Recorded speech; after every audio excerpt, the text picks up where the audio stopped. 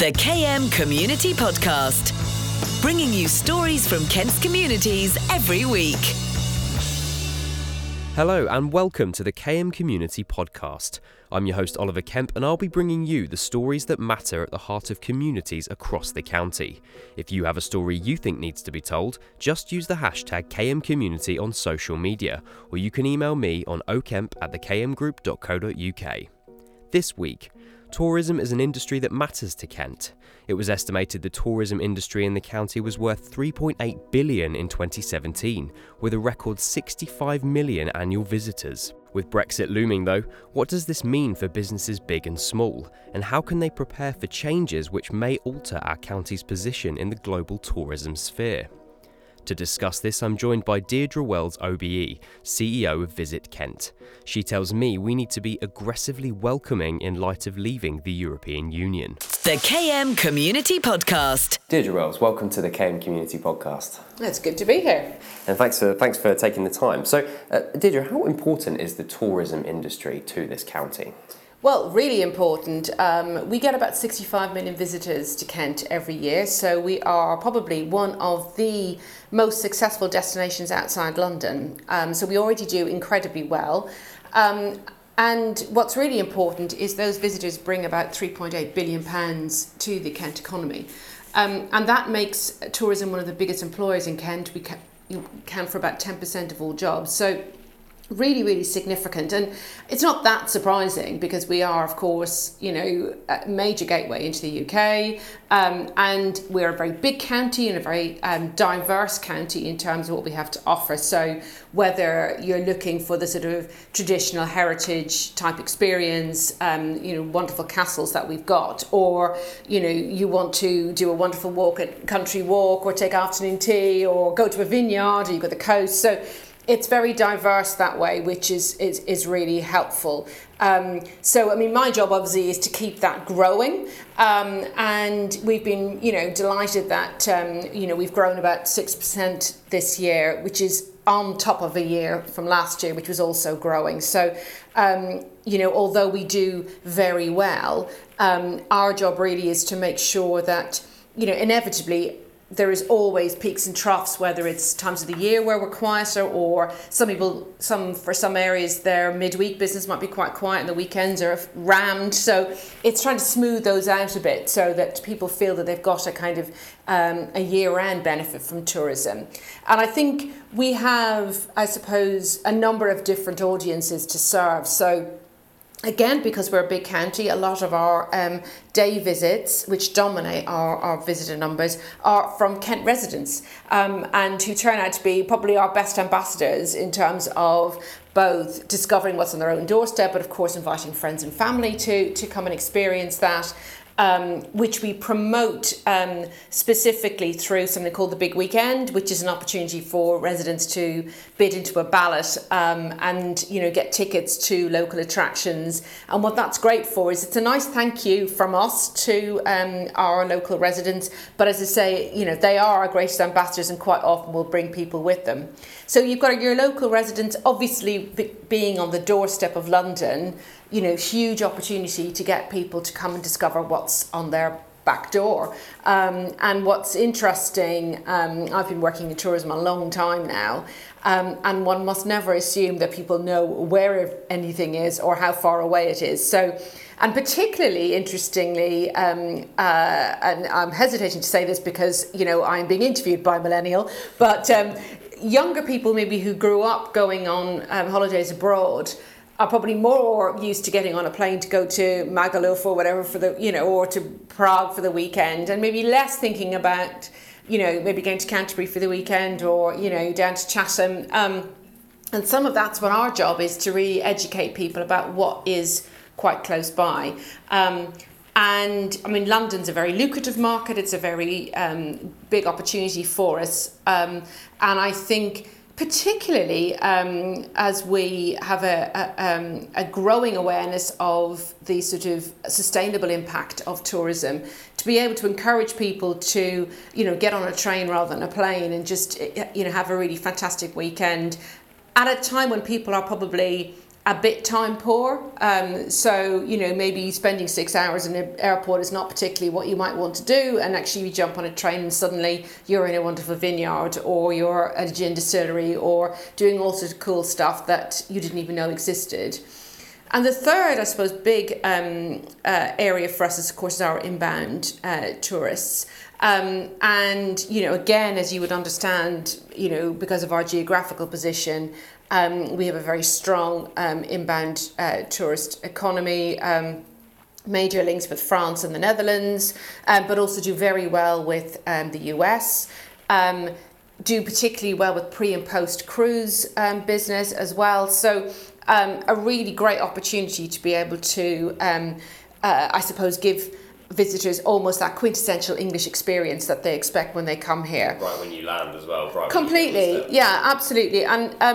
And the reason why the inbound tourist market is so important is they are the highest spending of all of the markets. They are probably the most likely to stay overnight.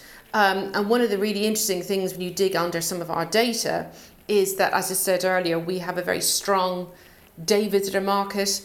Of those 65 million visitors that we talked about, 5 million of them are overnight stays, so a really kind of quite tiny proportion. But actually, of the nearly £4 billion that they bring, 1 billion of that is from overnight stays. So, as you can see, we only have to shift that dial a little bit and get people to stay, even just one night rather than just come for the day. And suddenly we're bringing in huge revenue to the economy. And that really is our main goal, because, to be able to get people just to spend a little bit longer is really important. I think one of the key things is not only, I suppose, articulating to them what they can do here, but where they can stay, ensuring that we've got the right sort of product to convince them to stay, that they don't just kind of whiz up to London or from London and out the other side, that there is an opportunity for them to even just take an overnight and stay a little bit longer. And a lot of that is around having the right sort of accommodation, but also I think being able to explain to people how they can turn a day visit into an overnight stay. And speaking of accommodation, and this is something I think obviously as an organisation you have to really roll with the times. You talk about the fact that millennials might want to maybe jump on a plane rather than stay local, and then that's all about kind of thinking about what people's perceptions are of breaks and spending and what they spend their time on whilst they're not working. One of the things I think is interesting in terms of accommodation single night use is Airbnb, which has been something that's been huge in the last few years, and if you now search for Airbnbs in Kent, you're going to get so many results. And I wonder if you see that as a positive or a negative thing, because in some ways I think it might empower some communities for people to go and stay in places that they might not have otherwise stayed, because there may not be a hotel there or something, and you can stay basically where other locals are staying. On the other hand, that may be taking away business from hotels that are already well established. So do you have a position on that? It's a really good question. I think there is not a one-size-fits-all answer to accommodation in the county. You're absolutely right. The sharing economy, whether it's Airbnb or other platforms, is a hugely disruptive, and I mean that in the most positive sense of the word. For the very empowering for the consumer, offering all sorts of quirky, interesting, cost-effective accommodation that didn't exist or wasn't, I suppose, on offer to the customer many years ago, and absolutely, I think, provides a route to market, particularly to that millennial group who are used to being able to do it in other destinations. So it's absolutely vital. I think two things about it. One is I think it has to be managed. We've all heard horror stories about, residents almost being driven out of their own city because it's much more lucrative for landlords to kind of just turn it into Airbnb, land. And actually, I think, whether that's in, places like Barcelona have had challenges on that front. And I think that's, there's a real risk there, because actually one of the reasons why people like Airbnb is that feeling that you're living like a local. And if there are no locals around, then very quickly it does feel like you're in some sort of weird Truman Show type experience. So I think as in everything, it's moderation. It's making sure that is part of the offer rather than the whole offer. The interesting impact on hotels is quite is an interesting one in the sense that there probably is a bit of a competition in the sense of, are they offering something different? However, we haven't got enough bed stock, full stop. So if you are a corporate client, if you are a US tour group, you're not going to stay in Airbnb anyway. And actually, we need the sort of hotels that can do that conferencing offer, that can do, international groups, as well as the boutique hotels that will be doing those, lovely weekend breaks, as well as your Airbnb offer. The other thing that's really interesting, just as a kind of trend that your listeners might be interested in, is, very sort of slightly crudely, anything that's a bit unusual is selling. So whether it's, the fantastic offer that we've got in Port Lim in terms of the tree houses or pods or, amazing Serengeti tents, they are booked out and have been right the way through the recession. People are looking for something unusual and different. And very often Airbnb can provide that, or provide something flexible, or as you say, fill a gap with the accommodations there. I think if we see Airbnb or any of the other sharing platforms as a solution to our accommodation problem, then I think we are deluding ourselves, because a destination as big as ours needs your 4-star, 200-bedroom hotel, which can attract conference business, the sort of business that we're maybe losing to London, and also tour groups who at the moment potentially are staying in London and day tripping out to Canterbury.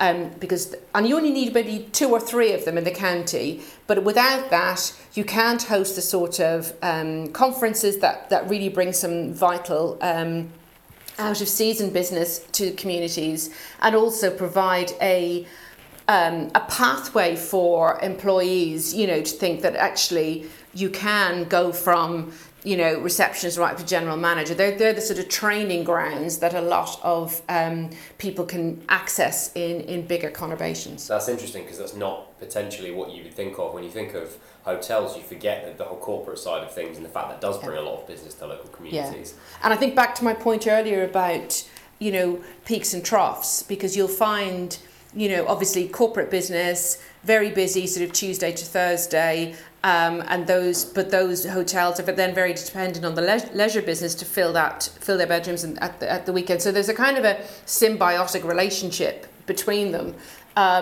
So we need both.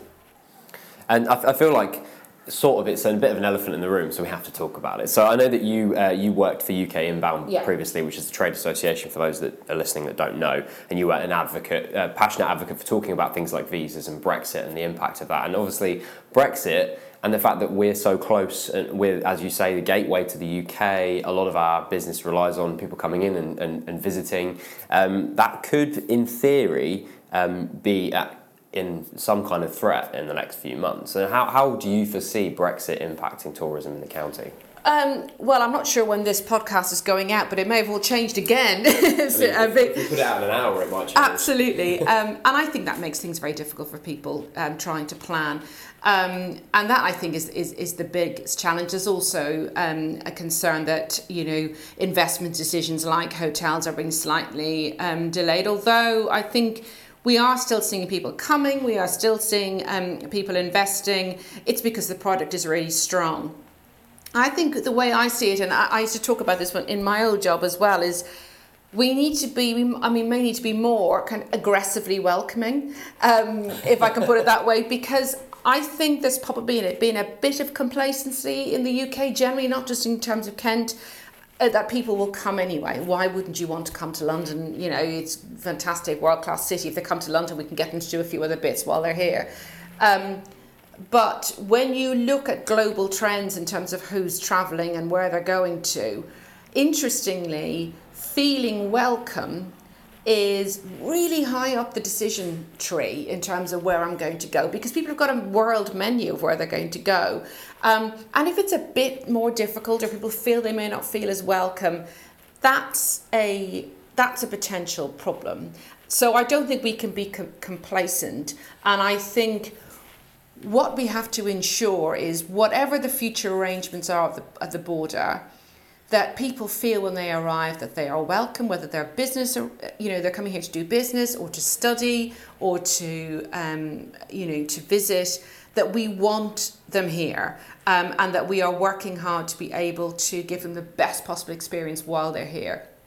The other thing I think we need to be really mindful of as we start a new dawn where we're building new trade links, it's really interesting that 19% of all inward investment decisions are made by people who came to the particular destination as a visitor first. And it's quite a compelling stat, but if you think about it for more than a nanosecond, you think, well, actually, in terms of relocating, whether it's your business or your home, those decisions can be made by the fact that you had an amazing weekend. And I'm losing track of the amount of conversations I've had with people who've moved their business to Kent because of the lifestyle. So in a funny sort of way, the visitor economy has got more to offer than just the kind of traditional perceptions of tourist dollars and tourist euros into the economy. This is around almost enabling inward investment, relocation, and I think we have a duty almost, because we are on the front line of the country, to be able to ensure that our welcome is first class, that, whether that's the logistics or whether that's the attitude of our port authorities and our border force, but also every single person that's in a coffee shop and a hotel that really goes out of their way. That could be things around, improving that customer service, but it could be things around language teaching.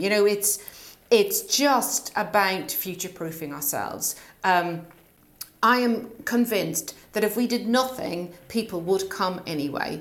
Would they come in the numbers that they could do without us trying a bit harder and compensating for any, I suppose, friction that we may have at the border, whatever the deal ultimately ends up? Probably not. Is there an opportunity for us to gain more in terms of business investment if we try a bit harder? Absolutely. And so that, for me, is the kind of, I suppose, the big call to arms. The other opportunity is, whatever happens over the next few months, we have got the 149th Open next year. There is a major Beckett anniversary. There is a major Dickens anniversary. We've got the Turner Prize happening. These things are happening whether Brexit happens or not. We can either hunker down and just hope the damage isn't too bad, or we then think, no, we actually need to almost rebuild and use these big events to go, we're here, we're welcoming, we're open, we're proud, next year. We might need to change some of the logistics around them. So, for example, can we do more to push rail first as a strategy rather than assuming everybody's going to come in their car? A good thing to do from the environment perspective anyway. Who are we marketing to? Is it a sense that we may need to focus much more on domestic marketing and on London marketing while the arrangements, particularly the border arrangements with our near neighbours, is sorted out? Because one of the things you'll find a lot of, particularly with school groups, French and Dutch and German school groups, they need certainty. They're booking now for next summer, and if we don't know what the arrangements are in terms of the border controls, that's quite challenging. So, the sooner that, and I'm sure I'm echoing what every industry leader would say, the sooner we know what the hell's going on, the better, because it allows people to plan. But I would also caution people rushing for a deal that is suboptimal. What you want is something that's going to work for the UK for the long term, and that is going to reinforce that message that we are open and welcoming, rather than rushing to a short-term solution that may not be optimal for business. Because what's concerning, I think, just going back slightly about talking about being aggressively welcome in your words, it's an interesting way of putting it. I guess the fear of that is that Brexit as a general idea may put people off once the deal's been done, and that there's always been this idea that some people have that, well, the UK didn't want to be part of Europe, therefore they are closing themselves off in some ways. So therefore may be difficult for us to be as welcoming as we can, because by this point the damage is already done and the idea that Britain didn't want to be part of the European Union has already happened. Yeah, I mean, I think Visit Britain, who we work with very closely, has been doing a lot of research into sentiment from our near European neighbours. And actually what has been, reasonably heartening over the last few years is, although there was real concern that would happen, in terms of, is it affecting people's desire to travel? No, not at the moment. We had a bit of a bounce, actually, when the pound dropped, and suddenly the UK looks like a really strong value proposition. That seems to be levelling off a bit now. You're getting much more into the kind of devil's in the detail about, well, do I need a passport to travel, or can I still travel on my ID card? Will I need a visa? All of those things are starting to kind of bubble up as concerns. Because some of these things, driving licence validity, for example, or health insurance, how's that going to work? Customs rolls. These things are, now if we are edging closer to a deal, these are going to be the things that will maybe determine whether someone comes to visit the UK or not, or Kent for it. Yes, absolutely. I think there is a suite of things that we've probably taken for granted over many years, whether we're travelling outbound or people are coming here, in terms of, as you say, anything from driver's licence to, health insurance, all of those sort of things. And that's where the clarity, if we end up in a transition phase, and of course we've got a lot of time to sort all that out, and the existing arrangements will last for some time, hopefully all through the events extravaganza we have next year. But, it's about ensuring that whatever the future arrangements are, whether they're done on a multilateral or a bilateral basis, that people are clear and understand. But that's almost, to me, separate to there's the kind of logistics and the procedures, and then there's a narrative that overlays that. And I think governments have got to be very mindful of the sort of rhetoric and the impact that can have. So if there is a sense that we are creating a much more hostile environment, to use that phrase, in terms of immigration, I don't think we can be complacent that won't have an impact on visitors. But actually, a lot of, visitor experience is based on what happens when they get here. And providing that really world-class welcome. And when I say world-class welcome, this is not around necessarily providing a 5-star hotel. It's one of the interesting things TripAdvisor will say, the difference between getting a 5-bubble review and a 4-bubble review is that the 5-bubble reviews will mention somebody by name. And that is because the person has engaged with the customer sufficiently that they've either clocked their name badge or they've asked their name. Because, Johnny was fantastic with my bags when I got to that hotel, and he really helped me, And that, I think, you don't have to legislate for that. You just have to train for it and encourage it. Yeah. One more question from you, Deirdre, before we wrap up. If you were to give some advice to businesses across Kent leading up to this deadline, no deal, a deal, whatever might happen, it may be difficult to say, and this is for businesses large and small, because all of these businesses help the community. What would you say to these businesses just to try and weather against what may or may not happen in the next few weeks? I would say spread bet and buy local.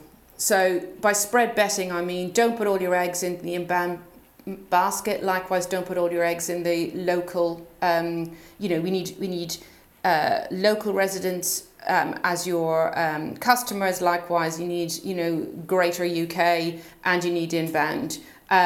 Keep as many balls in the air as possible. In terms of buying local, we are blessed here in the Garden of England that we have some amazing produce.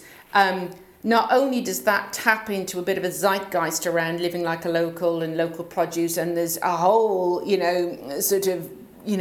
tourism book around how attractive that is to the consumer. It's also very green, but at the moment, relying on imported food is probably, you might want to shift the balance, shall we say, a little bit more to locally sourced food. And the last one will be aggressively welcoming. Deirdre Wells, thank you very much. The KM Community Podcast, bringing you stories from Kent's communities every week.